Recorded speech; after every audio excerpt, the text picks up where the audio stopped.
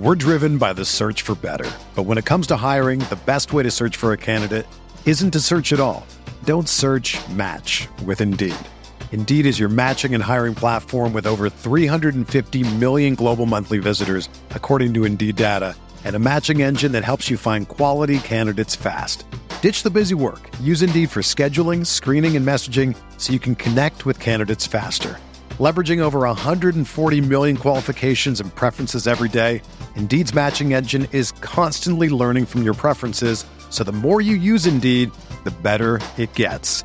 Join more than 3.5 million businesses worldwide that use Indeed to hire great talent fast. And listeners of this show will get a $75 sponsored job credit to get your jobs more visibility at Indeed.com/Blue Wire. Just go to Indeed.com/Blue Wire right now and support our show by saying that you heard about Indeed on this podcast. That's Indeed.com/Blue Wire. Terms and conditions apply. Need to hire? You need Indeed.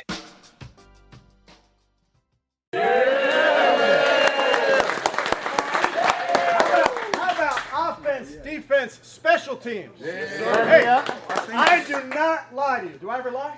I don't lie to you. You know how I felt about this game, okay? And you know how I feel about this team. That is a great start.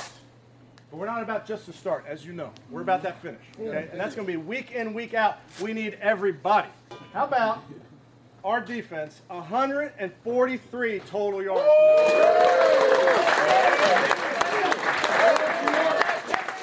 2 of 15 on third down. Yes, sir. And we shut down that pass attack. Yes, sir. Okay, Coach Schwartz, get your...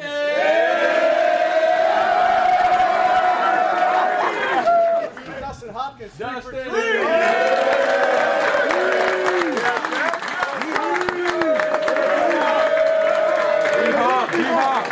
I'm very proud of the effort in this room, okay?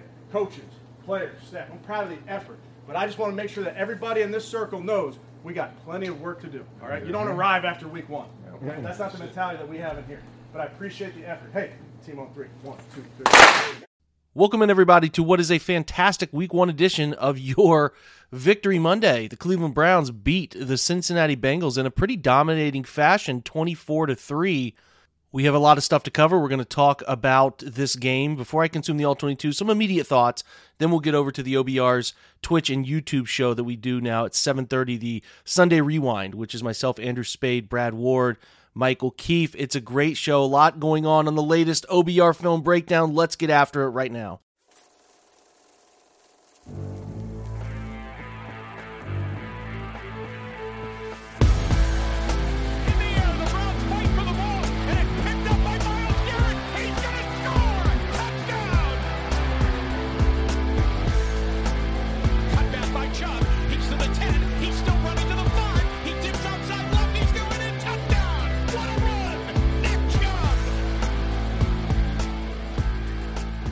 All right, guys, welcome into the show. It's Jake Burns, your host. It is it's a busy day. We've had a lot going on here on this Sunday as I'm recording relatively late here. Put up on the OBR website a fun analysis of the second quarter, late second quarter touchdown that launched the Browns into a 10-0 halftime lead.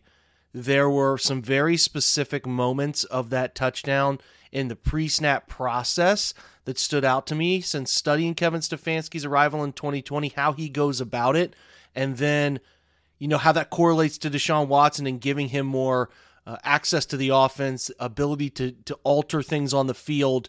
That stood out to me a ton, so I really wanted to go very much into a deep dive. It really built in the nuance of play calling, 2 plays in the huddle, sometimes 3 plays in the huddle, and how you get from those plays at the line of scrimmage. Really fantastic 13-yard touchdown run with a great design. Kevin Stefanski noted that was a play that they put in a little late in the week, and they gave credit to Alex Van Pelt for finding that, identifying the front they wanted to run it against. All of the details are in that article.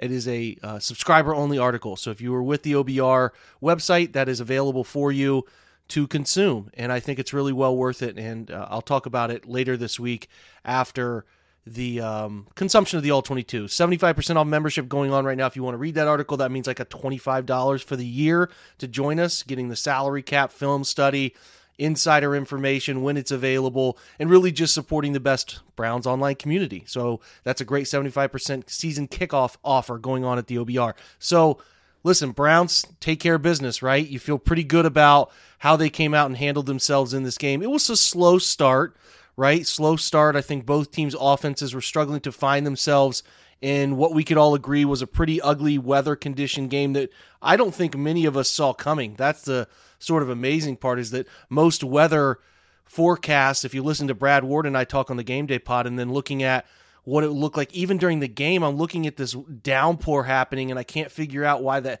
weather apps are telling me there's no rain. Just some weird lake effect rain, and it really impacted both offenses to start. But I'll give the Browns credit getting up to that 10-0 lead in the first half, and then it got to 10-3, but they pushed it out to 16-3, and then finally closed the door with a Harrison Bryant 3-yard touchdown catch from Watson early in the fourth quarter to make it 24-3, and that ended up being your final score.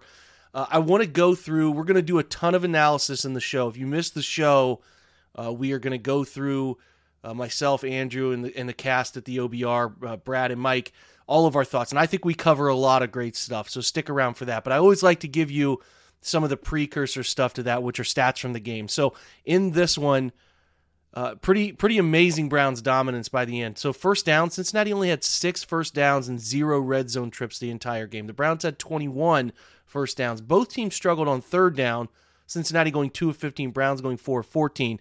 But the net yards tell the story, 142 for Cincinnati, 350 for Cleveland. I'd probably have to go search. I'm going to imagine that 21 Bears game where the Browns had 8 sacks is the last time they've had a total net yardage down that low. So great debut for Jim Schwartz, his defense, making Joe Burrow extremely uncomfortable. Burrow goes 14 of 31, 82 yards, no touchdowns, no interceptions, but really just not effective in the least. A 52.2 quarterback rating. We'll see what the grades look like tomorrow, but boy, did they have Joe Burrow, and as uncomfortable as I've seen him really since he came to Cleveland for October, the Halloween game last year, where he was, he ended up putting up more yards late because of some of the throws when the game was out of reach. But this is as uncomfortable as I've seen Joe Burrow in a long time. The Bengals ran in this game 75 net rushing yards. Joe Mixon had a nice second quarter, 13 attempts, 56 yards.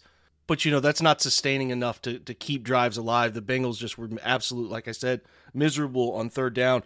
Chris Evans goes 2 for 12 rushing yards, and then Travion Williams goes 2 for 7. Really, like I said, a non-impact in the run game outside of that streak of runs there in the second quarter. Jamar Chase had 9 targets, 5 catches, 39 yards, pretty bottled up. Denzel Ward seemed to be playing him most of the day. Joe Mixon, 3 for 17. Irv Smith, their tight end this year, 3 for 17 as well. Tyler Boyd, 2 for 10. T. Higgins, 8 targets, no catches.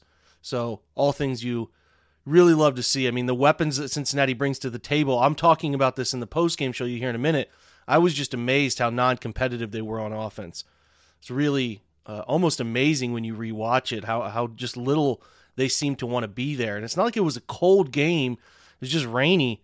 And it felt like they were just willing to punt the first week offensively. Kind of crazy. On the Browns side, 18 Nick Chubb carries, 106 yards. He looked like himself, comfortable in all phases, inside zone, outside zone, some duos, some counters, some pen pull, 5.9 yards per carry. Great stuff. Watson, 5 carries, 45 yards. His legs were effective. They used him in some read schemes. They gave him some design quarterback Q counter stuff, which, again, I just wrote up. It's on the website. They used his legs well. He didn't really improvise a ton in this one. He got out early for a first down, but did not improvise off schemes a ton to create yards. So a lot of design run stuff there. Jerome Ford, he took a lot of the ugly carries late in the game. So he ends up with 15 carries, 36 yards. Not impressive, but I do think he bounced back really well after that early fumble and had some nice runs. He had a 17-yard run mixed in there as well. Like I said, the Bengals are stacking the box. Browns clearly running out the clock late. Not surprised his numbers didn't turn out all too pretty there. Elijah Moore had that nice 19-yard run. He had 2 carries on the game, 19 yards. Nice job reversing field on that attempt into the boundary and did a great job making something out of nothing. Browns on the day run for 206 as opposed to giving up 75. You love to see that. Watson, 16 of 29, 154, touchdown interception. You know, the TV broadcast view did not let us know until very late that ball was tipped. It was a very weird throw. We'll watch that on the All-22 to get a better feel for it. Started out rough, some underthrows. I mean, the weather was worse than it appeared on television. Both quarterbacks talked about it in the post game. The balls were soggy. It was wet, damp, heavy, all of that stuff, man. And I think it really impacted things. Watson missed some throws low. We'll see. If this is a trend, we saw it in Houston last year. Maybe he was a little amped up in this game. I would expect he's much cleaner in Monday Night Football next week with just the general underthrow stuff that we saw. So keep that in mind. Elijah Moore, 7 targets, 3 catches, 43 yards. Amari Cooper, 7 targets, 3 catches, 37. Njoku, 2 for 24. Nick Chubb, 4 for 21. His receiving prop hits again. It's a great prop right now. Donovan Peoples-Jones targeted twice. He had a 12-yard catch.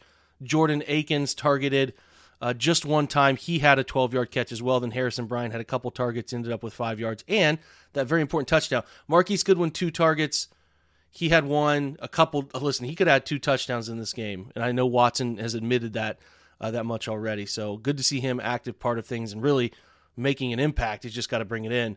Those balls have to find a way to be completed between the quarterback and wide receiver. And then David Bell had 1 target that was dropped. He needed to catch that football on his back shoulder on a seam throw. Got his eyes downfield a little too quick. So disappointing for David to get that opportunity and miss on it. Leading tackler Grant Delpit with 8 tackles all over the football field, playing some man coverage, playing some deep zone. Third, I can't wait to watch the All-22 of Grant Delpit. That's the best he's ever appeared. Had some man snaps on T. Higgins. That's the player that you envisioned out of LSU all those years ago. A great game from him. Greg Newsome, 5 tackles, a great game from him. Denzel Ward, 4 tackles. Rodney McLeod, 4 tackles. Shelby Harris, 3. Okoronkwo with 3, including a sack. And then Jeremiah Owusu-Koramoah had 3 as well. Myles Garrett had a couple tackles and an all-important sack. And listen, they used him all over the place, Jim Schwartz did.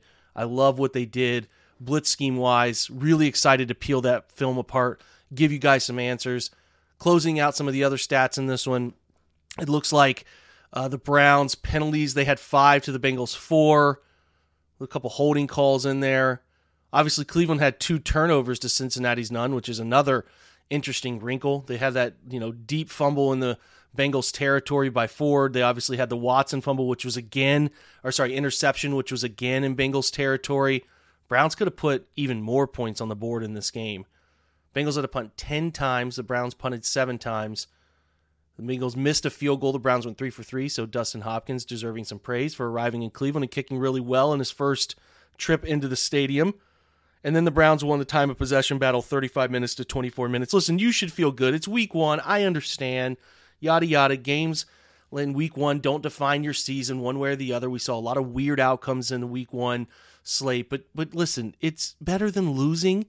And you want your Cleveland Browns to have as much confidence as possible. We talk about breaking the mold, right? Forgetting the ghosts of the past. We're going to talk about it on this show. First home win as a season opener since 2004, right? Last time the Browns went into Pittsburgh and won in the regular season, 2003. So you want to have a stellar first 2 weeks to the season. Get over these old ghosts. Make it happen. Exciting stuff. Really dominating win. Again, doesn't define anything, but boy, does it feel good, and boy, does it tell your team that you can contend, you belong, right? This is a team that won the division the last 2 straight years. They know they've struggled against you. They're out to win. And for them to show up and just get the energy taken out of them, not Cincinnati's defense player, but for their offense to have the will removed so early in that game, says a lot, folks. It says a lot. You should be excited about your Cleveland Browns. It's going to be a fun week of coverage, and it'll be a very, very fun Monday night game in Pittsburgh that will tell us a story of where this team is. So enjoy your Victory Monday. Going to get over to, like I said, the OBR Sunday Rewind show. If you're not joining us for this, it's going to be in the evening out. Now, listen, if we have a primetime game, it's obviously going to be late at night no matter what. But if we have a 1 o'clock kick throughout the year, you're going to see this at 7:30. Gives you a chance from the 7:30 to 8:20, that run up to Sunday Night Football, a chance to recap the game, talk with us, and get some points out there. And have a great conversation in the chat room. I think it's just a good place for Browns fans to congregate during that show. We had over 600 people watching it on the first 7:30 time slot, so we're really pumped about that. So if you don't have a YouTube account or Twitch account, find a way to join us. So pretty pumped about how that shook out for the first week. Like I said, feel good about your Cleveland Browns. It's a great win. You want to win all the games in your schedule. It's important to win the home division games, and they started out the right way. Reminder before I switch over to the Sunday Rewind to rate and review the podcast, guys. Really, really appreciate that. Helps people find this show when they search Cleveland Browns podcast. The more reviews we get, and hey, if they're good, that's great. But the more reviews we get, the better off we are for people finding the show. So huge kudos to you guys for stopping by. I think you're going to enjoy this next segment. But remember, it's a Twitch show. It's meant for entertainment at times. So, there's some goofiness built in there. It's not a regular regimented show at times. So there's some laughter that happens in this one. We're all feeling good. Your Cleveland Browns are 1-0. Enjoy your victory Monday. Thanks for coming by, guys. Now over to the OBR Sunday Rewind. We're driven by the search for better. But when it comes to hiring, the best way to search for a candidate isn't to search at all. Don't search, match with Indeed. Indeed is your matching and hiring platform with over 350 million global monthly visitors, according to Indeed data, and a matching engine that helps you find quality candidates fast. Ditch the busy work. Use Indeed for scheduling, screening, and messaging so you can connect with candidates faster. Leveraging over 140 million qualifications and preferences every day, Indeed's matching engine is constantly learning from your preferences, so the more you use Indeed, the better it gets. Join more than 3.5 million businesses worldwide that use Indeed to hire great talent fast. And listeners of this show will get a $75 sponsored job credit to get your jobs more visibility at Indeed.com/Blue Wire. Just go to Indeed.com/Blue Wire right now and support our show by saying that you heard about Indeed on this podcast. That's Indeed.com/Blue Wire. Terms and conditions apply. Need to hire? You need Indeed. When you need mealtime inspiration, it's worth shopping Kroger, where you'll find over 30,000 mouth-watering choices that excite your inner foodie. And no matter what tasty choice you make, you'll enjoy our everyday low prices, plus extra ways to save, like digital coupons worth over $600 each week. You can also save up to $1 off per gallon at the pump with fuel points. More savings and more inspiring flavors make shopping Kroger worth it every time. Kroger, fresh for everyone. Fuel restrictions apply. What's up, guys? It's Jake again, here to talk about what I do believe is the premium place to buy tickets for your NFL season this year. You go into Browns games trying to find the best prices. Should you wait? Should you not? Week 1 is creeping up on us, but there are some really fun games on that home schedule, and you can get any of them using the Game Time app. That is gametime.co if you're on the web browser, but the app is where it's at. Shouldn't be stressful to buy tickets, and man, Game Time's the fastest, easiest way to buy those tickets for any sporting event, local, whether it's, like I said, you're going to Browns games or you want to go to concerts, comedy, theater, anything. They got killer last-minute deals, price guarantee, all the stuff you need so you can stop stressing over tickets, start getting hyped up for the fun you'll have. Right? Go to the Game Time app. I do it all the time, looking at trying to take my nephews to an Ohio State game this year. The experience of looking at not just the best deals, the flash deals, right? Those last minute deals you can unlock, but also being able to look at the stadium map and pick out where you want to sit and get the picture from, where the spot in the stadium is. And then again, the lowest price guarantee, cancellation event protection, job loss protection, all of that stuff just makes it even better. It's the place to go for last minute tickets, or to be honest, even when you're planning ahead. I think it is 100% the place to go. And again, you have a fantastic mobile app. You can go online. You can look at those seats. They're sent directly to your phone. Those tickets are. You don't have to dig through your email. 2 taps, you're set. Everything you need is at Game Time. So download the Game Time app, create an account, use the promo code OBR, very simply OBR, for $20 off your first purchase. Terms apply. Again, create an account, redeem the code OBR, $20 off. Download Game Time today. Last minute tickets, lowest price guaranteed. What is going on, everybody? It is Sunday night after the home opener. The NFL season is finally here. And let me tell you, Cleveland is Cleveland. The Elves are the Elves, and the Cleveland Browns are 1-0, the first home opener victory since 2004. Your Cleveland Browns kicked the ever-living stuff out of the Cincinnati Bengals today en route to a huge, huge victory. You are joining us live. You better be locked in. As Ty Sox says here in the comments, you better be locked in because we have got a great post-game show coming at you. I am Michael Keefe. Joining me around the horn, first over on the couch, hanging on the couch, it's Andrew Spade. Joining us in the man cave down there. It looks like the man cave. It's Jake Burns. And in one of the great studios that you're going to see on here, it's Brad Ward. Fellas, how we feeling? How we feeling here tonight on the OBR post-game show? I'll take this one first, Mike. I feel great. Well, that's been the show. Hope you guys enjoyed it. Thanks for joining. I do, though. I feel great because the Browns won. The final score was 24-3, and they played the Bengals, who are a really good team. So, from an analysis standpoint, that was a lot more points than the Bengals scored, and that's what you want to see. I think we started doing these later because we wanted to remove some of the emotion, but this might be one where we wanted to have some emotion from it, right? Yeah. Fun. What a fun. I mean, it was frustrating at times. I think we all wanted them to score a little more in the first half, but from everything you gather, it was pretty gnarly weather-wise there at the stadium. So, you can complain about the offense and all that if you want to, and that's fine. You can be concerned, but I think a 24-3 win over a division rival and a team that is every bit as serious in the AFC Super Bowl conversation as any team out there to put together a game where you dominate them. They ran for 200 yards too. So I think it's fair to say they dominated both sides of the ball. That's pretty damn cool, man. So, and again, on top of all of that, it's your first home opening week 1 home opener win since 2004. So just really cool. That's what it boils down to. Is really cool and good for them and good for their psyche. I feel like good for the players, man, too. So that all is really fun. Yeah, absolutely. Defense played inspired football. It was so much fun to watch. It was everything that we've been asking for from a defense from the Browns. Aggressive. They played with moxie, swag. They were in their face all game long. The pressure didn't stop. They played with an identity.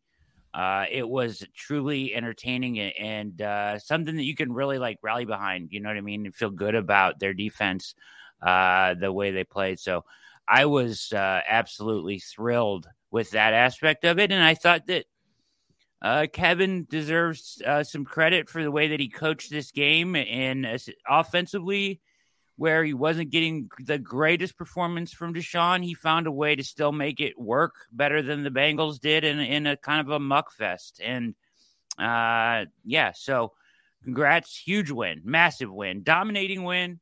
And you got to love that. Week 1, figure out how to get it done. It's always sloppy week 1, a lot of places. So this is an absolutely huge win. We don't see them again till I think the last week of the season. So that's right.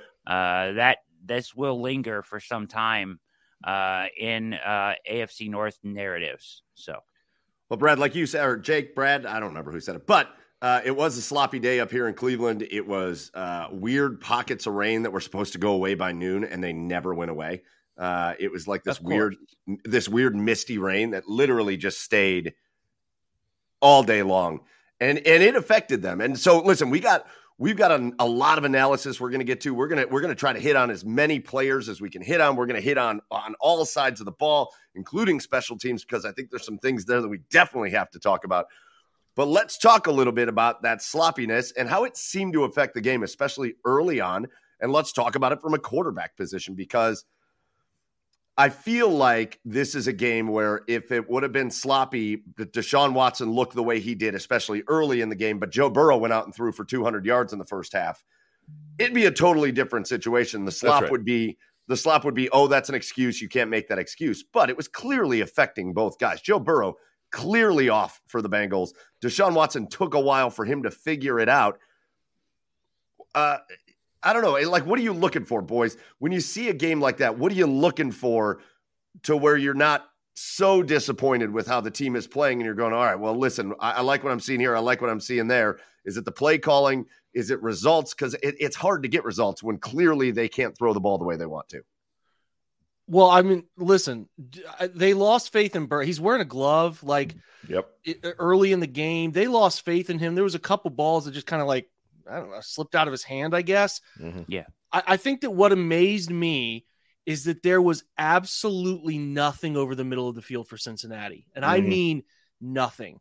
What it tells me is that the design, this is the second time they've come to Cleveland, and it's been this way, where they're not hitting any digs. They're not hitting any, post anything inside the hashes. I want to look at the game tape. I don't even remember Joe throwing one. I think there was 1 third down that they ended up getting a late delay or illegal formation. They tried to throw a slant on, because I remember saying something in Slack, Andrew. It was still incomplete. we were like, man, if that ends up costing them another third down chance, but like, that's right. There was nothing over the middle of the field, which tells me that the ability of the pass rush to be ever present in Joe's mind was a problem, So, and this again, when Jamar was out, when they came to Cleveland in October last year, was a huge thing where I thought Burrow was just consistently checking it down. So you have Martin Emerson, you have Denzel taking away sideline, chuck it up, Duck Hodges opportunities. That's all they were trying to do at times was just they throw it down the sideline. I mean, I went to T. Higgins and those guys. I don't blame them. But if your offense is not even targeting the middle of the field because you're putting yourself in these third downs and you can't get long enough in the backfield to let those things develop, you're pinning a team to either running the football or throwing the football wide. And that makes defense easy. It makes defense really easy. So, I mean, as big a hats off as we could possibly have. The Browns were doing so many different things, which we'll break down for you this week. They were running man coverage with a sink, a sink defender in the middle, kind of playing the middle hook who was spying Joe at the same time, with a deep safety kind of taking away Rob in the middle of the field. They played some cover zero, which they went all out after him. They played some press up, walk up, mug stuff at the line of scrimmage and bailed into zone coverages. They had the Bengals offense searching for answers, and there were none to be found today because they had a quarterback who is clearly, this is a different conversation. The way Joe looked mentally and physically, I cannot believe he was out there. Yep. So what they put him out there to do versus like the game plan that they had was atrocious, and Schwartz and company just ate that whole thing alive. So, when your defense is able to keep a team from playing 40 of the 53.5 yards of sideline to sideline, you can see how a team is limited to under 100 rushing and passing. So massive kudos to the defense today who played lights out football, man. I mean, that's the single biggest take. And I didn't even think the pass rush was overwhelming, but they were able to bully the guys up front, and really like the way Schwartz had them walked into certain looks kind of gave me this vibe that since he had no feel for the Browns pass rush, like blitz plans, the blitz package they put together. And that was evident by a quarterback who was, I think, swimming upstream all day. I think you guys would agree with me on that. It just was really ugly for them at times. Jake, you're giving kudos away. And speaking of kudos, I do want to call out, I put it on the screen there, Philly, Matt J. Darcy, you guys are feeling generous after a Browns win, giving away the gifted subs. We love you guys, man. The comments already flowing. We got like 1,000 comments already. Keep the chat going here on Twitch, on YouTube. Tell your friends to get in here and celebrate with us. We're having a good time here on the OBR streaming network. Guys, and Andrew, I'll send this over to you next because to kind of piggyback off of what Jake was just talking about, and Jake, you took us to the defense first, and that's fine because I think that was such there were two plays to me early in the game that set the tone defensively. The first one, Zadarius Smith hit Joe Burrow, play number one, got in there and whacked him as he tried to throw the ball. The ball fluttered out, went incomplete. Yep. And then MJ Emerson made a play that you really don't see a whole heck of a lot. It didn't wind up being anything. He intercepted a ball out of bounds on a back shoulder throw, and it almost made it look like to Joe Burrow, like, hey, we know what you're doing. Yeah. Well, we know what you're trying to do here. Mike, the thing that I just tweeted about this a minute ago, typically you'll see guys play the back inside hip when they're trail technique in cover two because you have a safety who's responsible for deep half, so I know I have somebody over the top. I was sitting there watching it. Rodney McLeod was running to cover three, the middle of the field coverage he has, which he's not going to impact the ball down the left sideline from the far right side. So he's just sitting underneath. Like he just knew. I don't know, man. Maybe they have an indicator that they picked up on here, but Emerson flat out knew like, hey, man, I'm going to try to stay a little bit in behind phase here because I don't think they want to even chuck this thing down. I think they just want to try to back shoulder and over aggressive coverage. I was kind of blown away by that sitting here watching because you watch it in TV, you're thinking like, okay, that's cover two. He's going to play that technique. It's going to work out. It's easy to do. You can sit underneath all that stuff as long as there's not a right now flat route that you have to worry about.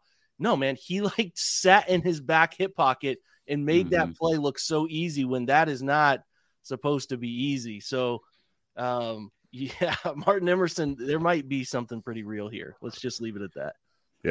Yeah. And I think it really speaks to, Mike, I think where you were headed with this is the defense is just night and day different from what it felt like last year. It's an attitude thing. It's a confidence thing. And, to Jake's point just now, it's a preparation thing. The team looks so much more comfortable with what they expect from the other team and confident that they'll be in the right position to affect the play, to, get there in time for a pressure, to alter the way that Joe Burrow throws the ball, to get their hand on a ball in the secondary. I mean, I think we saw everybody in the secondary playing with an immense amount of confidence, and that is night and day from last year. The main thing that we remember from the 22 defense is guys looking at each other with their hands in the air going, why?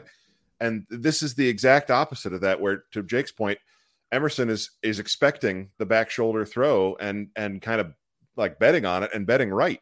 So I just think, I think that we spent a lot of time last year saying, is it the players or the coach on defense? And obviously they have upgraded the talent, right? There is more talent on the defense.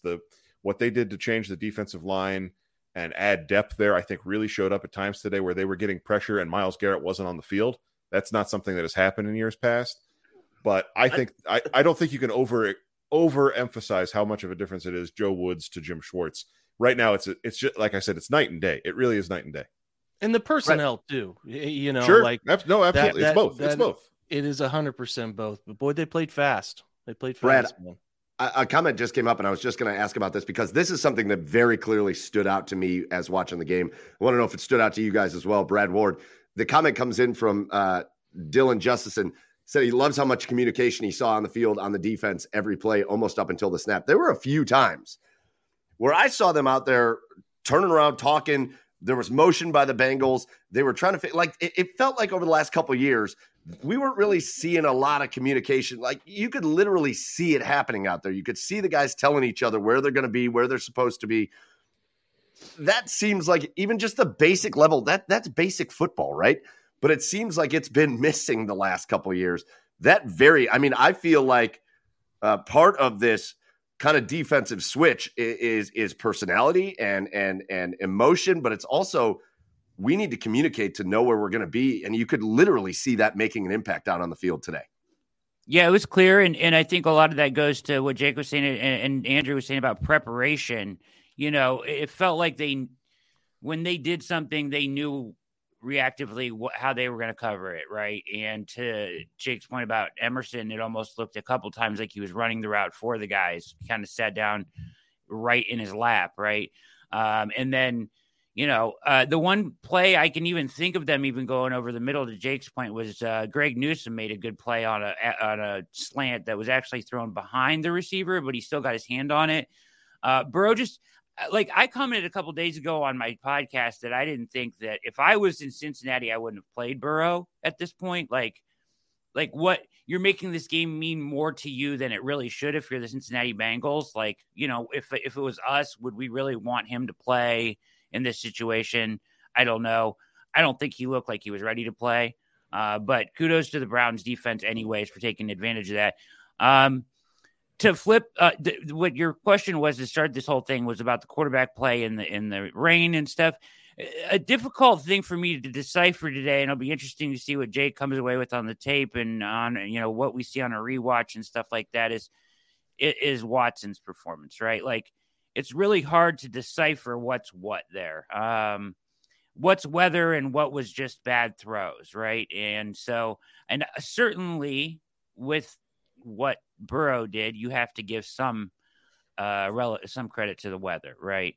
But some of that stuff too just looked like misses as well. So I don't know what's what there and what to take away from that. It's hard to decipher with the way the game was, and I'll leave it at that because they coached around it. He ran the ball well. He made some good decisions.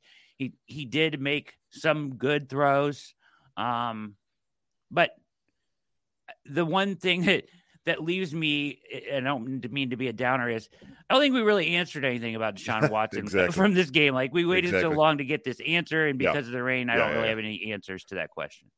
And I think, Brad, that I cursed this by tweeting before the game that we've been waiting for 18 months to have an answer on Deshaun Watson. And then, the only thing that could happen, other than an injury, knock on wood, that would continue to keep us in the dark is that it wasn't just that it was raining either. I think it's like, yeah, I mean, this is Midwestern stuff, right? This is true Big Ten country stuff, but like it's the difference between like a hard rain when your fingers start to actually pucker a little bit and you get grip back.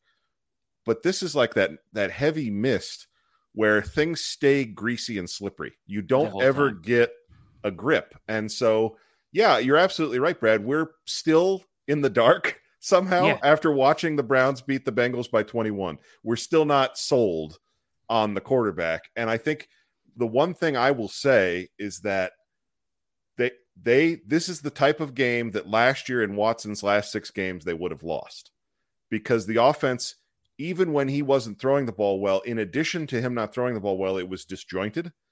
And this year, Stefanski was able to find the answers within the system that Watson was able to get to, whether it's, as you said, running the ball, whether it's, some of the rollout stuff, sideline throws that he felt more confident and decisive on.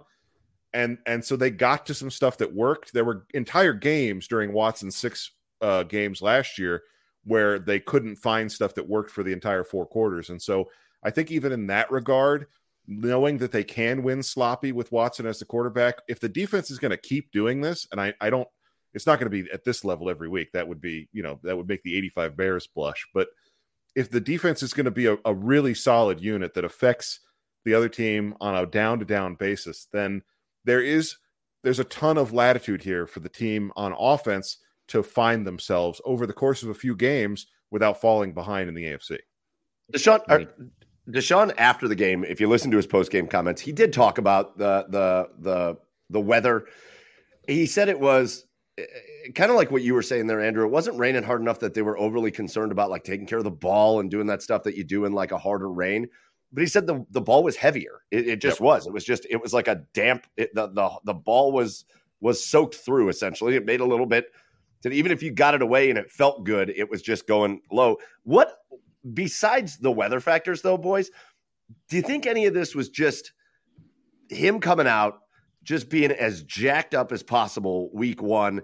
And yeah, I know he's a guy that's been around a little while. I know he's a veteran player. He's been a successful player, but after everything is all is said and done, this is his first week 1 in a few years.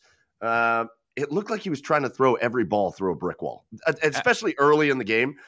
There was such a noticeable difference.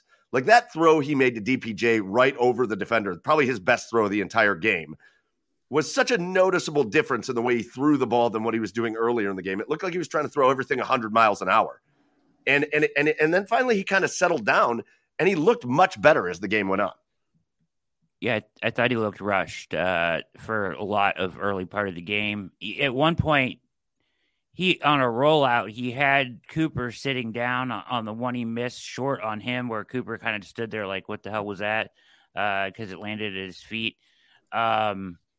He basically spun himself into the ground. Like there was nobody near him. And whether it was the turf or whatever, but he fell over as he was throwing it and there was nobody near him. So like, I think it was just a rushed. I'm sure he was amped through the roof, right? And that's a big thing. It's like it takes some time. Maybe sometimes it takes in football. Guys say, and Jake can speak to this more than any of us can because he played actually. But sometimes getting hit will knock that out of you a little bit. And I thought that after he got banged around a little bit, he played better. He seemed to calm down a little bit. Yeah, I'll touch on that too. I mean, I was encouraged by the decision making somewhat. Some of those throws that he missed, I think there was, and I got to watch it, man. I really got to peel it apart. But I thought he was looking in the directional stuff, finding the people open was encouraging to me, right? The mental side of it. But anytime you see a guy who's dirting the football, it's not getting there. There's obviously the rain element. He talked about the football was wet. It was heavy. It soaks into the footballs. You only have so many footballs you can run in and out. And if it's raining all day, and like Andrew talked about with that, there was just like that mist. Like it was a strange weather day. So I think there's an element of it that goes to that. The other one is, and I think that, we talked about it earlier as a staff when we were watching the game, and then I know Brad just hit it too, but whenever and these throws reminded me of Houston when he went to Houston to open up his return, just being, gassed up, being very excited. And what happens is your arm is beating the rest of your, uncoiling process as a quarterback. And if your arm's already through and you haven't, thrown the front hip open like you need to and driven the back hip through and all of those little pieces, the ball is going to be low. It's just going to be low. If your arm is late through, it's going to be high, right? Just think trajectory. So he has to find a way to calm his ass down. Like, he's got to figure out a way to settle in, because he's going to be in some really big games. And the thing is, he has been in these really big moments before. He's been in the biggest college football stage invented. He's been in huge NFL games in the playoffs. I think, like we talked about, first game back last year, there's a new aura about Deshaun Watson, the person. There's always a lot sitting on him mentally. He has to, through therapy, work through that and just get back to being comfortable. Like, he's got to find a way that in these big moments, he's not rushing his mental, and he's not worried about what other people are thinking, all of that stuff. Like, he's got to get there.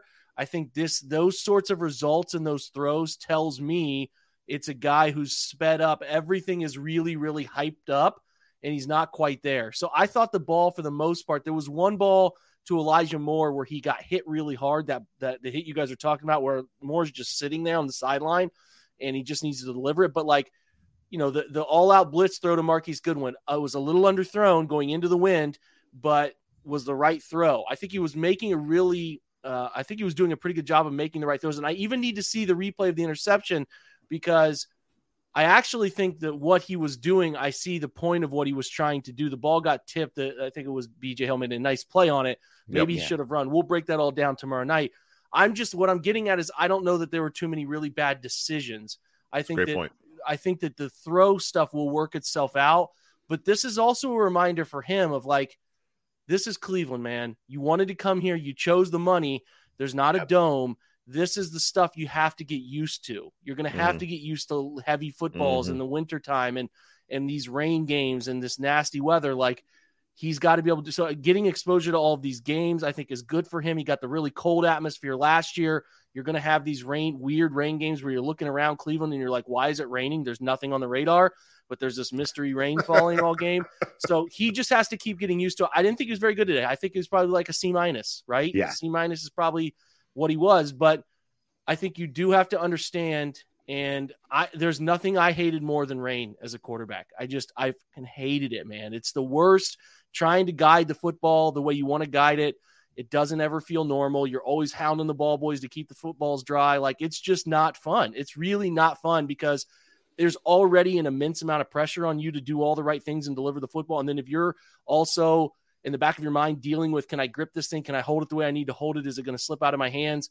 It's not fun. Those games aren't fun, but he's got the part of coming to Cleveland. And if you want to be this quarterback in this city, in this environment, you have to be able to handle it. So he did enough today. I thought enough today to win in really gnarly weather. He'll have like 4 or 5 of those a year. It's not like you're going to have like 15 of 17 are going to be that way, but he has to win and understand and make the plays in those games to win those games. Right. So, like, he's got to figure it out. Wasn't great, but again, the collective team was pretty good in this one. I mean, they ran for 206 yards, and he was 45 yards of those were his. So he was good on the ground too. So credit there.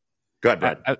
I was just real quickly, and then I'll get off this. But Ty Sock said, I think he was a B+ with his legs. And chat, I agree. Like, he ran the ball really well, and I thought he made good decisions running the football, especially that touchdown call. What a call! That was him. What a call! Yeah, what a great play there.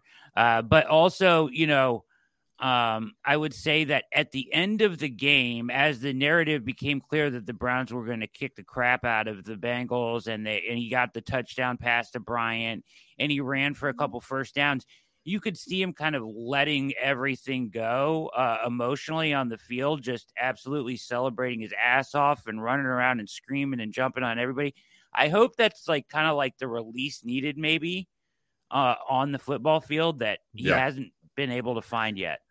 So go ahead. Real quick, I want to hit this comment, and I'm going to block your face. Sorry, Brett. But All-Star 9 just got in, was at the stadium today, and this is what we're talking about. Stadium was soaked. It was weird. It wasn't a downpour. It was just wet. It was just a wet day at the stadium. So that's a report directly from somebody that was at the stadium today, just sitting there getting misted on. And I want to piggyback on that because, Jake makes a great point about this is part of what being a Cleveland quarterback is. But I also like it. I want to highlight that the weather has been it has been a bad run of luck for Watson and really all going back to some of those games that they played in 2020 in October when it was like a windy hurricane for 3 weeks in a row. I know that this is part of it because you're on a lake and the weather is more, changeable near a big body of water. We can go into the meteorology of this. Maybe I'll do a separate show for that. But no. You take about the next 20 minutes if you could. Okay. And this is actually a green screen. Plain weather patterns. I can put it all back up here. I do think that there is more than we expect. There's a luck factor. You think about what's happened with the Bills the last few years and how they've had to leave Buffalo a few times because of snowstorms. But there have been other years where you can somehow make it through the entire year without having a single bad weather game. So I know until they build the dome, the retractable roof, whatever, which, it's coming and it can't come too soon, in my opinion. Until that, there's going to be the chance, right? But it has been, I think it's worth saying, it has been kind of a run of bad luck where, this should be and was forecasted to be, right, one of the better weather games of the entire season. So there's like a weird part to it where this is where, if you wanted to believe in karma, you could start to make the argument that the weather gods themselves are like conspiring to hold stuff down. But I don't, we don't have to. Everybody's thoughts on this. Everybody's thoughts on the weather gods. That's. I know. We won today. What are we talking about? No, I'm well aware that this is beyond my remit. I'm just saying that there is a luck component to it, right? Because there's 7 days in the week, so you've got 6 chances for the weird lake effect rain, fog, mist that happened today to happen on a day when the Browns aren't playing, but it didn't. It happened from 1 to 4, localized specifically to the stadium by the lakefront, because you heard multiple people saying every suburban neighborhood in Cleveland was sunny. Okay, here's what I want to do. That was wild. Just leave it. That was Move a on. wild tangent you just went on, Andrew. Listen, Jake, you talked about a C- for Deshaun Watson. One thing that I think is a positive is a guy that we all like, and I'm sorry, people were getting mad about this on Twitter before. It's wild. It's hard. It's impossible to not like Joe Burrow. It's impossible to not like him. But if Deshaun Watson was a C- today, Joe Burrow was an F. Joe Burrow was an F today. If Deshaun was a C-, Joe Burrow was an F. And that is promising. That is promising. He didn't play his best game, but the other guy out there is supposed to be an MVP candidate, and Deshaun Watson was better than him, even in a game where he wasn't his best. So you'll take that. I do want to move on away from the quarterback a little bit, although we're going to keep him incorporated in this. I do want to talk about probably the worst thing that happened today, the biggest hard luck thing. We're talking about bad luck when it comes to weather. The biggest hard luck thing that happened for the Cleveland Browns today, Jack Conklin took that was the unluckiest. I think there's sometimes where a guy that gets hurt all the time, you're like, oh gosh. And when I saw Jack Conklin down, I was like, oh my gosh, he's hurt again.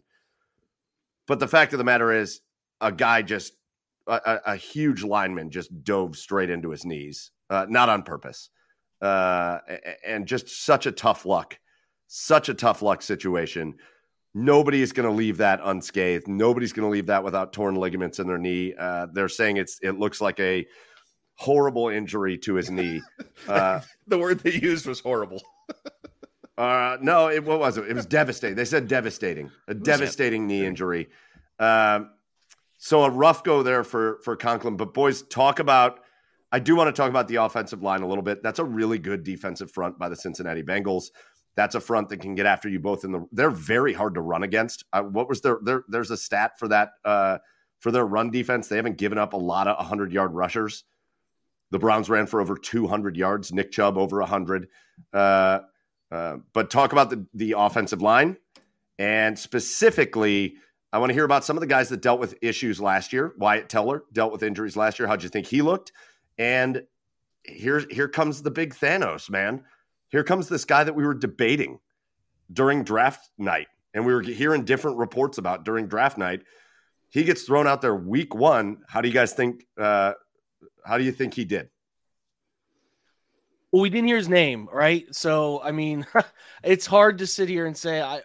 I would imagine any sane human, there's maybe like a small percentage out there who are watching him on every snap because you just watch the football on the TV view. We will have some detailed answers on that this week, I promise. What it seemed like, Mike, is that it was pretty seamless and that it wasn't some gigantic letdown. Now, I think the Bengals did a pretty good job of pressuring Deshaun in drop back situations. I actually thought Deshaun looked pretty uncomfortable on those where he had to really drop back early in the game.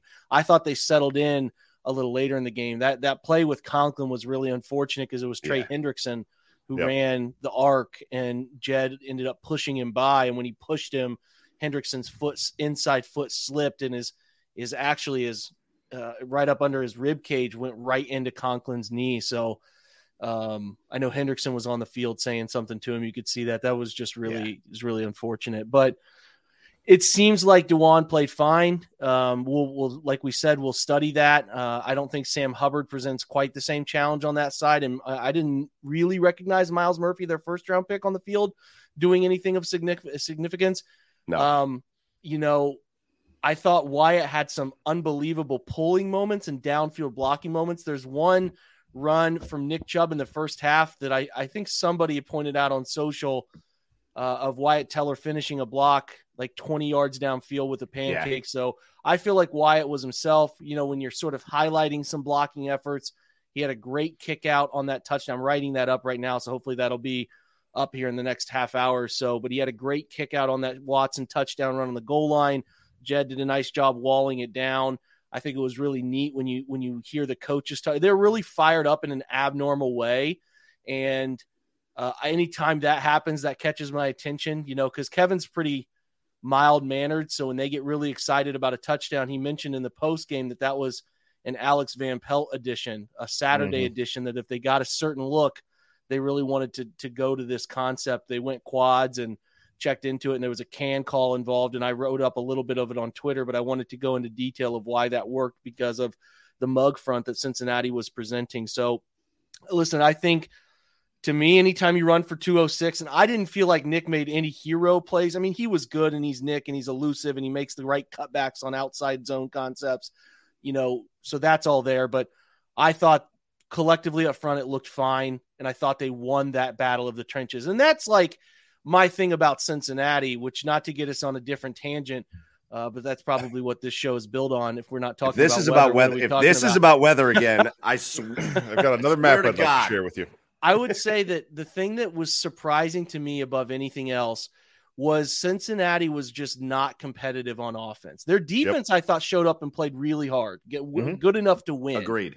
I thought they almost, for lack of a better term, punted this game on offense. Like, it felt like the moment you referenced it at the beginning, Mike, the moment when Za'Darius peeled off the edge first play, got up under Joe's throwing arm, and then they got after him again. Miles, like I posted it on Twitter a little bit ago, got up underneath Orlando Brown and chucked Orlando Brown like a rag doll into Joe's lap on that 3rd and 9. They converted it, but it just felt like the Browns were bringing physicality right from the start. The Bengals had a couple shotgun runs that they hit there in the second quarter, but they really wanted nothing from a competitive stand. I thought their coaching staff was not competitive. They didn't do anything unique. I thought their quarterback didn't want to be there after the very beginning of the game. And when their wide receivers started to feel like, hey, we can't win these vertical balls down the sideline, it was a punting situation for their offense. And the thing that's interesting about Cincinnati is they are so cavalier about it. They're just very, we start slow, we figure it out, blah. And I said this to you guys in the chat, eventually you got to be careful with that stuff, because punting on games in the way that they did, and they were not competitive from early in this game forward, you can tell yourself, in years past, we've been fine and we figured it out. But one of these times you're going to start 3-4, 3-5, and all of a sudden you're 9-8 and you can't figure out why that happened. So I just was really blown away by, from my opinion, a coach. They didn't do anything unique from a play calling perspective. They were the same sort of shotgun structure they were the year before. And to just sort of sit there and think, we don't need to evolve, do anything different, change who we are, and we're going to be fine. The Browns knew what they were doing. We talked about this, Andrew, earlier in the week. What we wanted to do was have a discussion later in the week about Jim Schwartz out coaching them. And that's not even how I want to say it.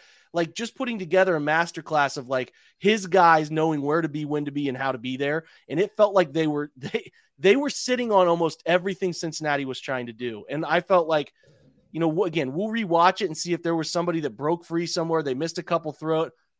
I'm just telling you, I haven't felt like there's been that sort of living on top of an offense since that Bears game in 2001, where they had Justin Fields looking like he was back in the high school fields of Georgia trying to figure out where to go as a freshman or something. Like I was amazed by how lackadaisical that Cincinnati's offense was in that game, a game that matters because every division game matters. Yeah.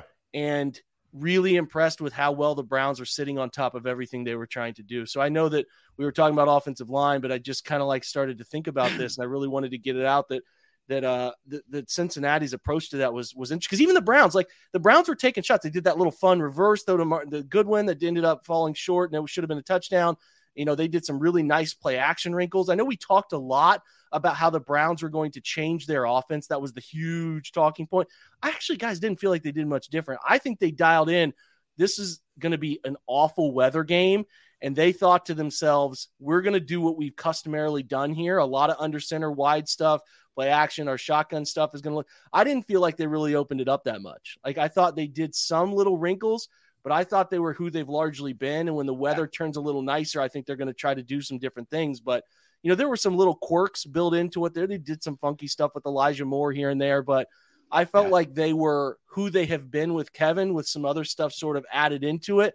And they altered it. If you heard Kevin in his post game, he had sort of said, once we got a feel for this is what the weather is going to be, we decided to go a different direction than what we were thinking originally. Yep. So that also speaks to the ability of this offense to look at the scenario that's in the situation and being able to do multiple things based on what the weather or situation is in any football game. So, a couple talking points there. Sorry about that. Well, no, Jake said something about the weather, so obviously I'm going to go on that for another 5 minutes. Anyways, I'm going to step in and interrupt. No. I think the point here for me is that the defense has now a level of physicality that matches what the offense is capable of doing. So the offensive line is able to lean on teams. We've seen this the entirety of the Callahan-Stefanski era. When you talk about the offensive line, you got to talk about it that way, right? They lean on teams. Nick Chubb obviously wears them down. You've got fresh backs coming in, and the defense has always, the Joe Woods defense played too passively and too much of a read and react style to match the physicality of the offense. I think when you combine what the Browns are able to do on offense, and Jake, I think it's a great point that you make that they're still able to win multiple ways by not they have not sold out completely and become like some shotgun empty passing team, right? They can still run the rock. They can still dominate teams in the trenches. And then you hand it over to a defense that is more physical and getting pressure. And even if they're not sacking the quarterback, is every time somebody got in the backfield, they were leaving a mark on Joe Burrow, whether they were pushing him or whether they were taking him to the ground. He was contacted constantly by this defense. And that level of physicality, it extends to the secondary, the hits that they were putting on players, the way that they rallied to the tackle. That physicality matches the physicality that the Browns played with on offense. And I think, to your point, Jake, this is an example of the Browns were just in every phase the more physical team. And they were up for, this unexpected kind of slog type game turning into a fist fight. And they were prepared for it, and they started throwing haymakers, and they won because of that. Because I think there was a point, as you kind of alluded to, there's a point early where the Bengals were like, oh, it's going to be this type of game. No, thanks. Well, it'll probably be nicer next week in Cincinnati. We'll go throw for 350 on the Ravens. So we'll do that. And this is fine. We'll just, we'll get out of here and keep everybody healthy. And you don't see that happen too often in the NFL. Typically when teams, the gloves come off, teams, are there to scrap, and the Bengals were not up for a scrap today. Hey, Brad Ward, I want to send something to you. And listen, I know Deshaun Watson only completed 16 passes today, right? Like if you were a betting person and you bet that the only receiving touchdown would be caught by Harrison Bryant and Nick Chubb would lead the team with 4 receptions, you probably would have made a bunch of money today. But we spent this entire offseason talking about what they have done in revamping the wide receiver room and how excited we are with guys like Goodwin and Elijah Moore and we never even saw. I don't think we even saw Cedric Tillman at all today. If we did, I missed it. But these guys that we brought in to kind of revamp that room that was kind of disappointing last year. So, Brad, what did we learn today? What did we learn from the wide receiving room today? Again, I know it's not like Deshaun completed 40 passes, so it's not like you saw a bunch of receptions out there. But as you were watching all of the wide receivers out there, what's your takeaway? From the wide receivers, I don't think we learned a whole lot. They didn't do a whole lot. They, of course, DPJ is a very good run blocker. I thought they got separation and got open at times. There was stuff that was schemed up that was there, but just didn't get completed. But to Andrew's point, I think that, and Jake's point too, the all around physicality of the offense and the defense is just what won the game, right? Like, so I don't really think that wide receivers really played a ton into this game. I mean, certainly Goodwin had a touchdown, right? And, if the ball's not short, and there was some other plays there to be had that just didn't get completed due to the weather or whatever, right? But I don't really think there's a whole lot to take away from the wide receiving core, right? There's not a lot to put on display today. Elijah Moore made a couple nice catches, and they got separation. They got open at times, and that's kind of what you wanted. There was guys there to throw to that looked open that just didn't get completed. So I don't really have any complaints about them. And it wasn't one of those kind of days. I would say one thing that can I mention something we haven't talked about? Of course. Early in the game, I felt like the offense got off to a poor start because of the offensive line, or maybe it was just because they were unable to protect early in the game. Like, the pressure seemed what in the world? Yeah, sorry. It's just a new sound effect we're flirting with. Yep. NASCAR speed package. I couldn't get to the mute button in time. I apologize, Brad. Keep going, man. When Brad's really on a roll, we're going to play that soundbite from here on out. I apologize. What was that? I live on a road that sometimes people like to use as a drag strip. Oh, me too. Sweet. Welcome to North Carolina, everybody. Yeehaw. Yeah.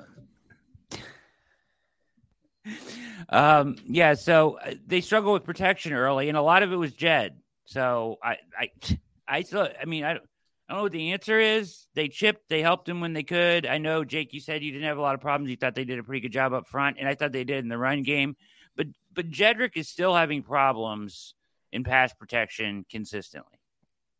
No? Yeah, he was oversetting today. He was oversetting, worried about getting beat on the high side, and what guys were, what Hendrickson was doing was feeling out that he was putting himself too far upfield, and then he would turn that inside shoulder, and then that creates a really simple, as Deshaun goes to climb the pocket, that's a simple get back inside scenario. He has to do a better job of, if you're a left tackle, he's got to keep that right shoulder in a place where he can react to people trying to get back inside, because if a guy beats you inside early, the quarterback has a chance to escape. If you're oversetting and putting yourself really wide and turning yourself, then the quarterback doesn't feel like he has the ability to escape the pocket outside, because you're really way up on the high side.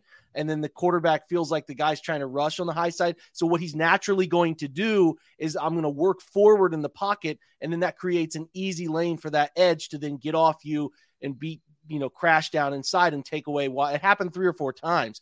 What you want to do is encourage a guy to run the arc and then be quick enough to, at the last moment, turn and ride him past the quarterback, so the quarterback can, quite frankly, very easily step up and slide out of the pocket to the left. So yeah, that has to be cleaned up. It's still, I don't know why, man. He was really nervous about getting beat to the high side, and it was creating some inside vulnerability. So I'm very careful with this stuff, and I know you're not jumping to conclusions, Brad. I think it was pretty obvious at times, but I really like to sit down and watch the All-22 with everybody and peel that stuff back.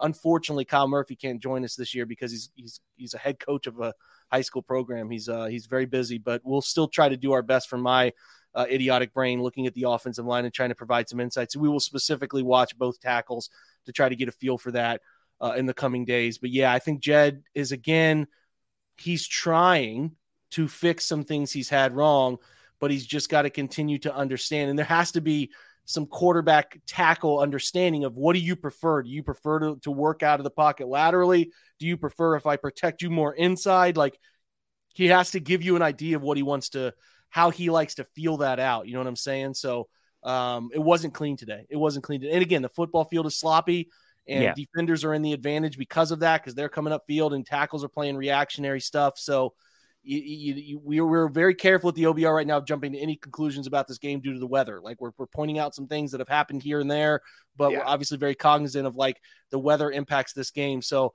I think the biggest thing I can say is that it felt like the Browns handled the conditions of this atmosphere and this game and this weather in a much cleaner fashion than the Bengals, right? Oh, there's no question. Oh, much cleaner. And I thought Jed did some things pretty well. I thought the interior was pretty good throughout this game, offensive line wise. I know David didn't have an impact in the passing game, but there were some specific blocking elements of what he was doing that I really enjoyed. And that's what makes David so fun is, you know, he can be so deadly in both phases. He makes him such a unique tight end.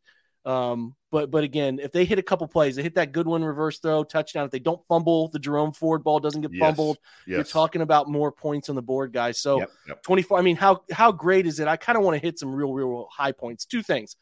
Dustin Hopkins, what's up, man? Welcome. He was coming. It was coming. That was coming. Yes. Hey, we've done enough negative kicker talk. Some Dustin Hopkins love of just like, I'm going to be honest. The way I know a kicker is you start to feel comfortable in him is if you just don't watch the PAT. That's just kind of like you're looking away. And get your beer. It's good. Yeah, it's good. I don't have to worry about it. Or I'm not nervous about a 42-yard kick. So, you know, it's one game. It was our first exposure to this guy. You could feel the relief of the crowd when the first one went in, and then it was just steady. Down the middle. Steady. So, and again, rough conditions. Yeah, exactly. Conditions. Yeah, Brad. Nice. Yeah. Great point, guys. So, we pour whatever beverage out for him. Sure. Very good job. And then, no, he's still alive. He's fine. He's alive. He's very alive, but this is a good pour. We're pouring it into his mouth. We're pouring it into his mouth. He's drinking. I actually saw. Did you guys see Zadarius Smith was waiting in the Browns? Absolutely. Yeah, he was waiting in the Browns. What is that area called down there, right by the tunnel? I can't remember. That's like the little club. That's like I don't know what it is. The special club. But give that man a drink. He wanted a drink after the game. He deserved it. So we're doing highlights. This is a highlight, I think. The Browns defense. It's not just the physicality piece. The personalities, right? I noticed when Zadarius was giving his quotes in the locker room, that Dalvin Tomlinson was holding a water bottle up into the shot to try and interview Zadarius with, like, they're having fun. They're a team. The stuff that the Browns talked about this offseason in terms of getting cohesion, getting these guys to kind of buy in and become a little bit more of a brotherhood, I think it's happening. I mean, the way that they came together when they made big plays, the way they celebrated together, I really think that stuff, it's intangible and you don't ever want to make too much out of it, right? Because you can't measure it. But I feel like I see it happening. I see a lot of guys who are really excited to be playing in this defense. And that's after what we have seen over the past few years. I mean, it's like catnip. I can't get enough of it. Yeah. Hey, listen, I did want to bring up a couple things on that defensive line while you have brought that up. And this is for the positive. First of all, I saw this on Twitter. Mike B brings it up in the comments from Seth Walder on Twitter. Myles Garrett had a pass rush get-off time of 0.58 seconds today, which is the fastest average time in a game from last year, which was also Myles Garrett. That dude gets off the line better than anybody. And I will say this did not happen. And one name that I wanted to bring up and give a lot of kudos to here tonight, it did not happen on the OBR here, but I think nationally, a name that kind of got lost in the shuffle when we're talking about Dalvin Tomlinson and Zadarius Smith and Myles Garrett, we all damn near did a backflip when the Browns signed Obo Okoronkwo, right? That was like the guy we wanted. The Zadarius Smith thing was a total surprise for all of us. That was the guy we wanted, and he came out on fire today. He was really good in this game. From both a pursuit perspective when the Bengals were trying to run the ball and just getting after Joe Burrow, that guy deserves some praise because he was the guy that we wanted. He played a great game. I just kind of want to piggyback a little bit off of what Andrew was saying too. I totally agree. Kind of pounding the table all last year, like, where's the identity? There's no identity here until if you really want a good defense, they have to have an identity and they have to be playing for each other. And I posted in the Insider Central that on Thursday night, they got together and got food, the whole defense, player initiated and watched the Thursday night game together. Something we haven't seen in the past from this group, right? It feels like there is real chemistry there. Like they are celebrating for each other. They are enjoying every minute of it, especially today when it's as dominant as it was. But certainly they are playing with that edge and attitude that we've been begging for. Makes them so much easier to like, so much easier to root for. So for sure. I would say, yeah. And Obo was a huge part of that, Mike, to your point. I was just going to say, give me some other names, while we're out here kind of giving everybody credit, give me other names that you guys want to give out. I think Grant Delpit's a guy that stands out in my head. Grant Delpit was everywhere today. He just keeps getting better. It just feels like Grant Delpit keeps getting better and better and better and better and better. And today was a great example of that. Who else? Who haven't we talked about? This is a small one, but let's give a shout out to Harrison Bryant. I mean, the guy missed a significant chunk of the preseason with an undisclosed illness, comes back, catches a touchdown pass, and contributed a lot because they were in 13 a lot there in the second half. He blocked well. I think, he was at times was being used as a little bit of a H-back, fullback type. These are the types of role players where it's like, this offseason, it's like maybe they don't bring Bryant back. Maybe they try and, find a cheaper option for tight end 3. But he did exactly what you want your tight end 3 to do, and then a touchdown pass. So great day for Harrison. A couple linebackers both played significant snaps coming off major injuries and looked really comfortable playing again. Sione Takitaki is, again, and I didn't watch enough of Cheeto to see, like, these ACL recoveries are getting wild. Like, these guys are getting ACLs in season and coming back the next year opener and playing. But Walker coming back off the quad, I thought both of those guys looked really comfortable. The slot stuff with Greg Newsome, he looked quite comfortable. We'll see what happened with Rodney McLeod, but I felt like he was in the right place at the right time a majority of that football game. And Amari Cooper, I thought, was just open a few times where he could have had an 80, 90, 100-yard game. Yeah, for sure. And it just didn't, by no fault of his own, didn't happen. And again, Marquise Goodwin, what we say all offseason, that guy plays, he's going to run like 10 to 12 routes, and he's going to be open. And he had a couple touchdown balls that could have come to fruition today. So, the wide receiver group I thought was pretty good from just watching, I'm the doing what they could do. David Bell's drop was a bummer because, that's not like him. He does not tend to drop the football. Was just worried about what was coming from that left. Like he was catching that ball and the seam on his outside. It was weird. He had turned his body. So it was his left shoulder. It was very weird. That was a bummer for him. I thought Jerome Ford bounced back well after the fumble. You could give up on that player and not play him the rest of the game, but they continued to give him chances. I thought he ran well. I mean, obviously, I think he only ended up averaging like 2.5 per carry, but that was because they just wanted to get them. How about the Browns playing a game in which there are 7 minutes left and they're just trying to run the clock out? I thought that was pretty fun. Doesn't happen very often. So, the Bengals were stacking the box, but to come back off of that fumble and play pretty comfortably, I thought was really good to see. Other than that, Denzel playing most of the game and seeming fine coming off of a concussion is fantastic, right? There were so many plays that he made in this game. He looked really good. I mean, there's nobody on defense that you're going to look at and be like, man, he looked really bad today. But Denzel Ward, that was very pleasant to see him. A guy that we didn't know was going to play until a couple days ago came out and looked like that. Was really good to see. The thing that Denzel does, and MJ Emerson was fantastic, obviously. Like, I don't even know why, they should have stopped throwing his way. He just was blanketing everything. But the thing about Ward, at the point of catch, like, he doesn't have the size and length that Emerson does, but he still finds a way to get it done. Yeah, he fights. Today, and a couple contested catches. He still found a way to deflect the ball and get it loose. So kudos to him. Coming off of a concussion week and playing that well. Everybody's kind of mentioning Jim Donovan in the chat. I did want to mention I was just going to say that. That really sucks for him, and he will certainly be missed. And what a bummer. Come back soon.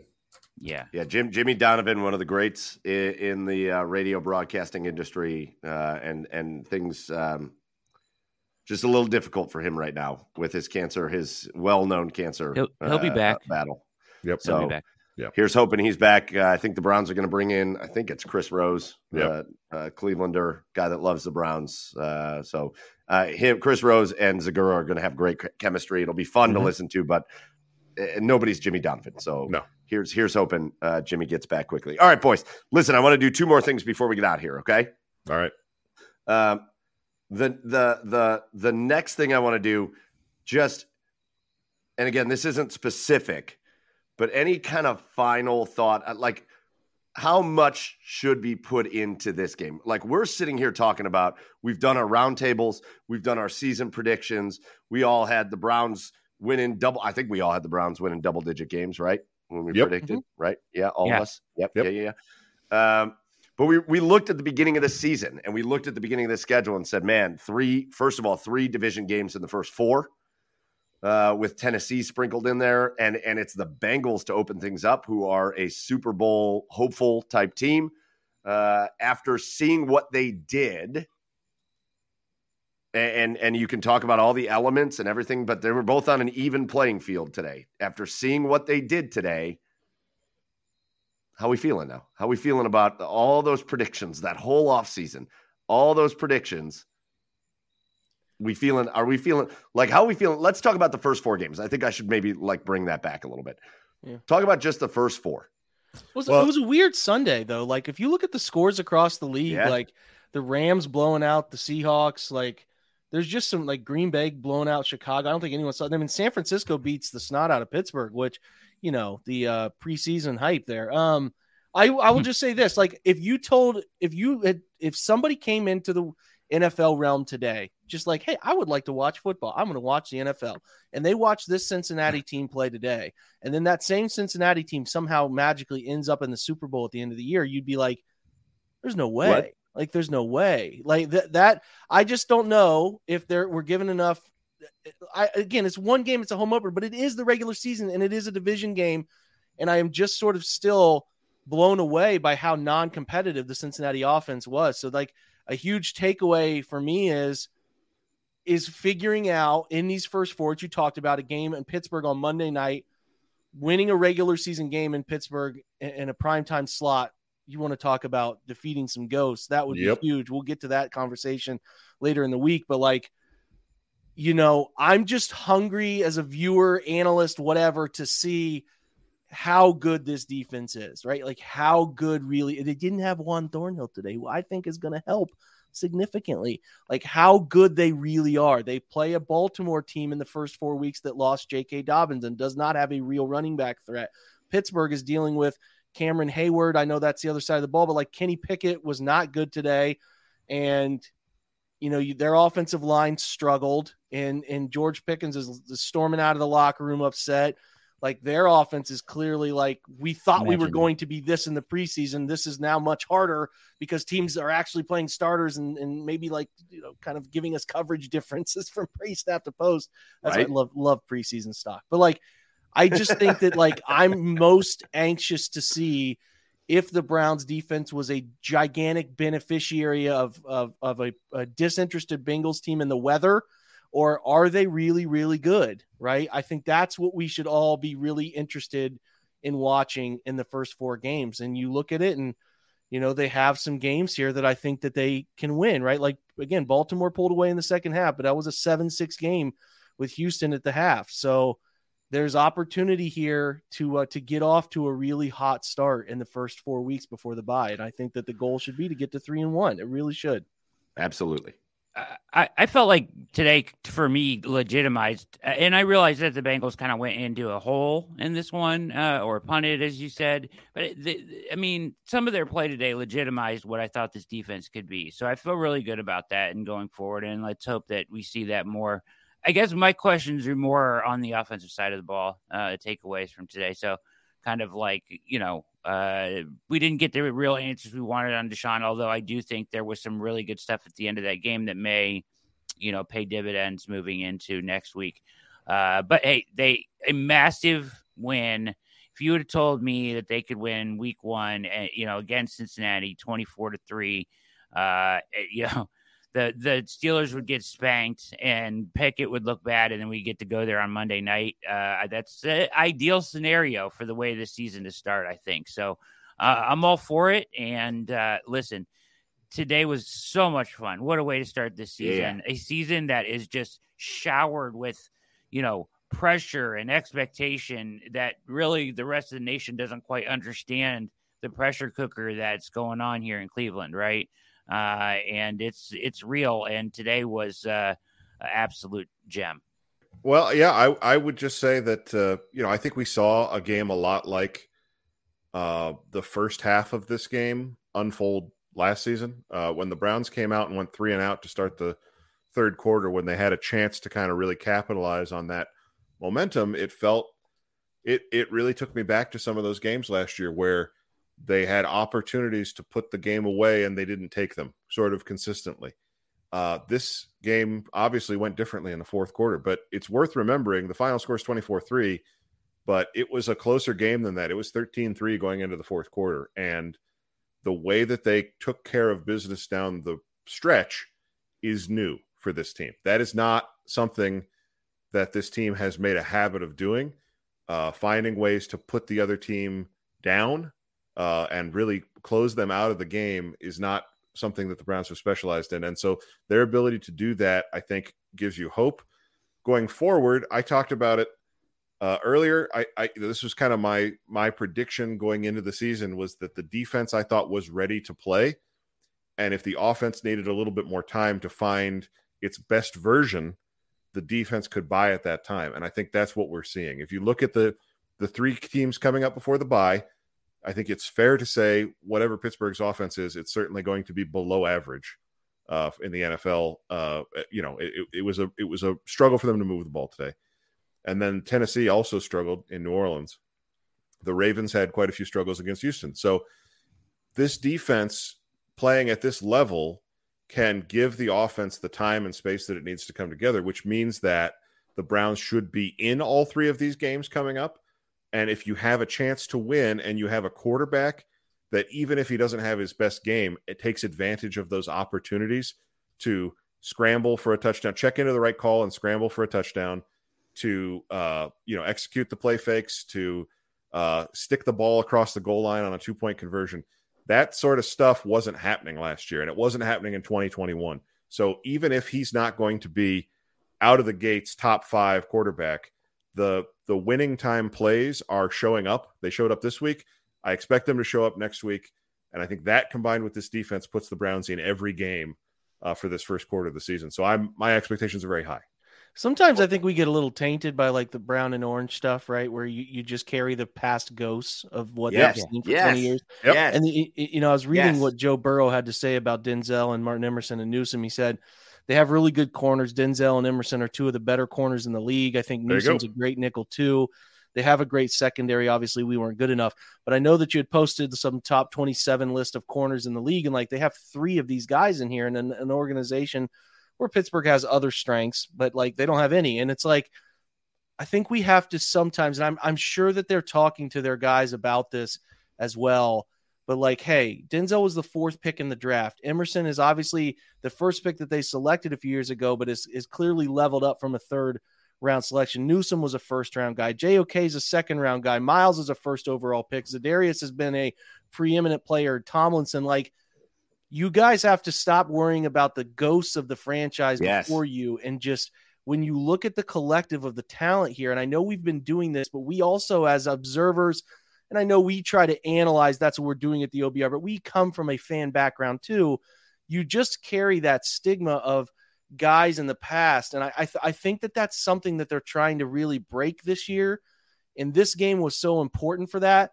If they go to Pittsburgh on Monday Night Football and bring their A game and show up there and beat those guys in a game that they're used to winning, I was watching it and probably talking about it too much during the game today, but like I really wanted to see how Pittsburgh opened with San Francisco, because that's tough going West Coast to East, and like they were getting just mauled, and they had no answer. They had used like the body language was awful, and I think that they think that they're customarily thinking, we always get the Browns at home and we always beat them. And I saw somebody in the chat ask about this.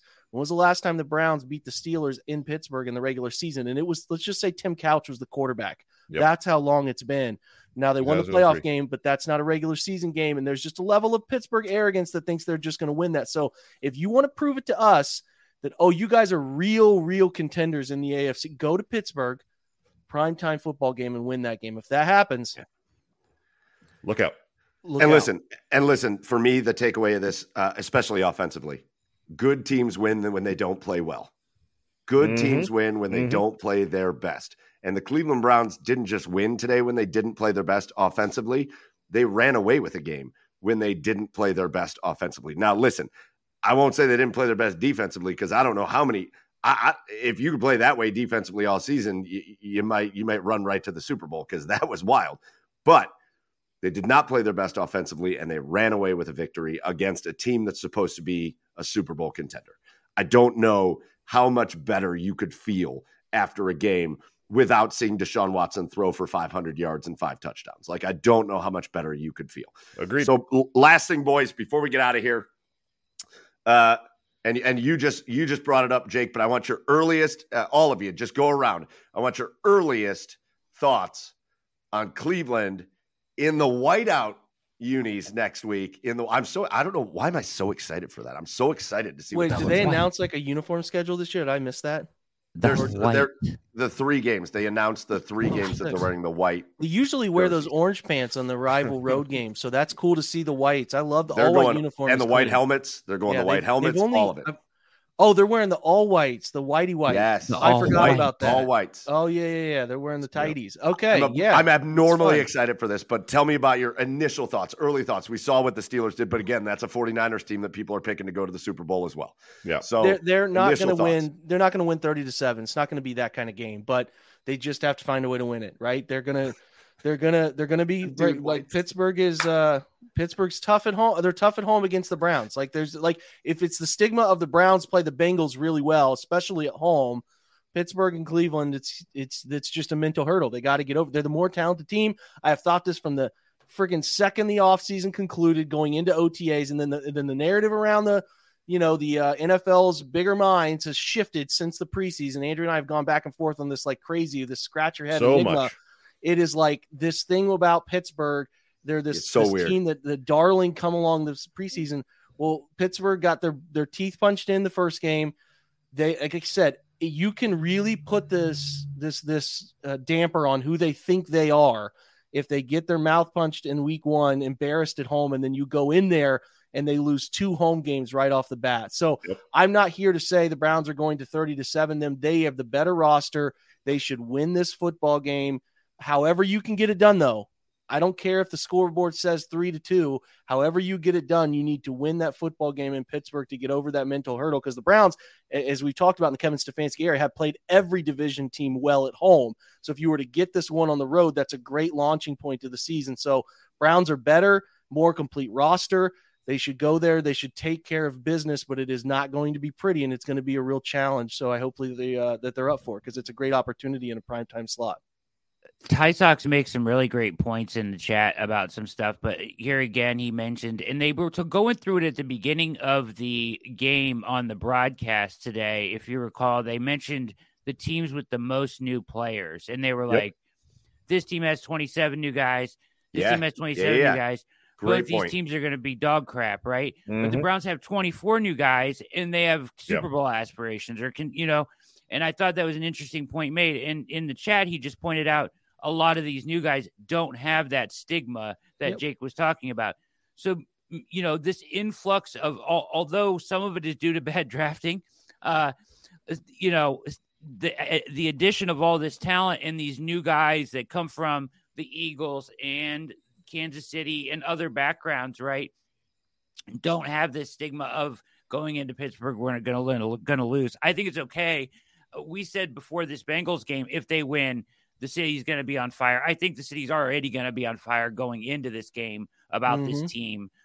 So absolutely. I just think that, and they should be. And so I just think that ride this momentum in there. And I believe, we saw a lot today to hang our hats on defensively. And really, I want to, the coaching staff did an incredible job, I thought. Yeah. Defense, offense, navigating this game better, to Andrew's point earlier, better than we've ever really seen them handle a game script. So really well done. Corey Bojorquez deserves some shout out too. He flipped the field few times. times. He had one that came off rough. He had one bad one, but in the elements. Yeah, he flipped the field, man. A couple big punts where you feel like we've seen that happen to the Browns, never for them. Bubba deserves credit for special teams are good. And his holding seemed okay. Yeah. He put the holding nonsense to arrest. I mean, right? All those numbers and spikes and valleys. Hey, at least for a short sample size, he put the holding. Mike, can I make a prediction for next week? I would love you to. I got the Browns 56, Steelers 3. As it should be. Hey, listen. Here's the thing. If we want the Browns to have the special season, if we want the Browns to do the things that they haven't done before, if we want them, then it's only fitting that they start breaking some of these damn things that have been following them, that have been causing these stigmas. That's how it has to go. Number one is win a home opener at home for the first time since Jeff freaking Garcia was your quarterback. That's step one. Step two. Hope you're well, Jeff. Hope you're well.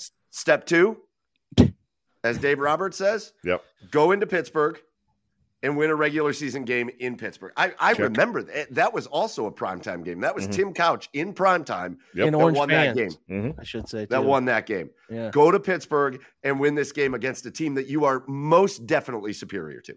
Most 100% definitely. You for the first time in such a long time, you are clearly a superior team than the Pittsburgh Steelers. Go in and do that. Start breaking some of these things that have been binding you down.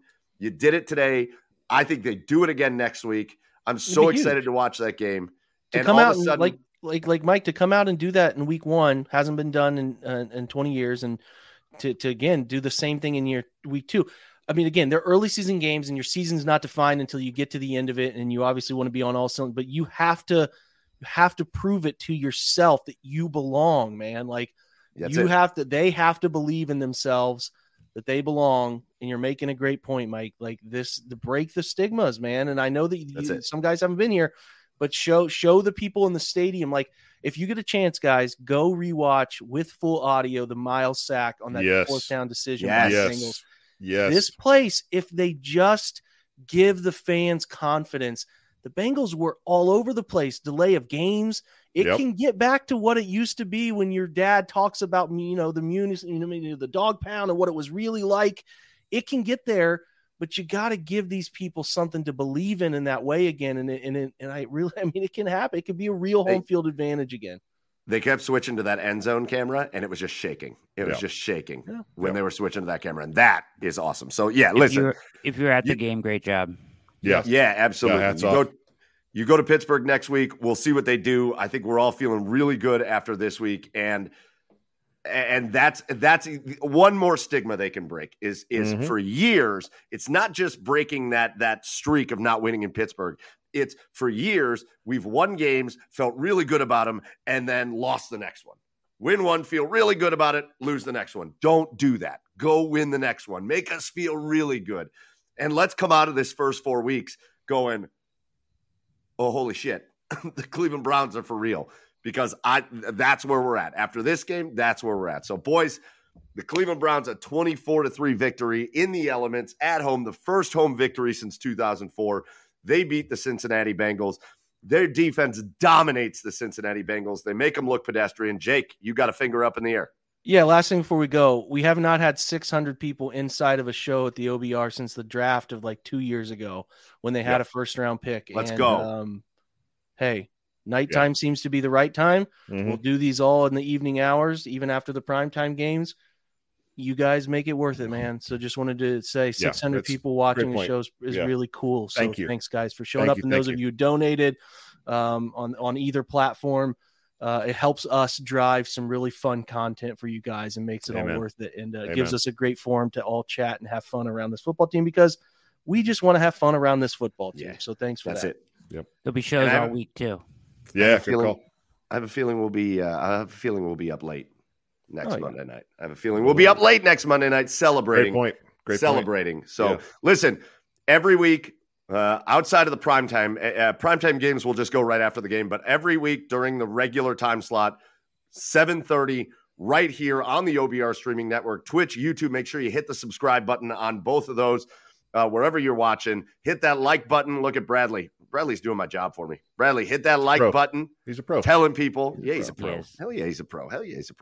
But join us for the post games. And then again, this week, we got our whole slate of shows. Join Jake Monday night as he breaks things down. I'm sorry to tell you, but it's a whole night of me on Tuesday nights where I'm going to bring in a guest to talk about the Steelers game. We got Garage Beers Tuesday night at 9 p.m. And then Wednesday, OBR Weekly. Thursday, Brad Ward, All Eyes on Cleveland. You got Andrew and Jake on the podcast as well. So it's all, and then everything that happens on the website as well. Make sure you are subscribed. Make sure you are tuned in. It has been absolutely phenomenal. The Cleveland Browns are 1-0. They beat the Cincinnati Bengals 24-3. We will see you next week, hopefully celebrating a 2-0 start. Until then, for Brad, for Jake, for Andrew, for everybody at the OBR, thank you so much for joining us. Thanks for hanging out with us, and we'll see you next week. Cheers. Go Browns, everybody.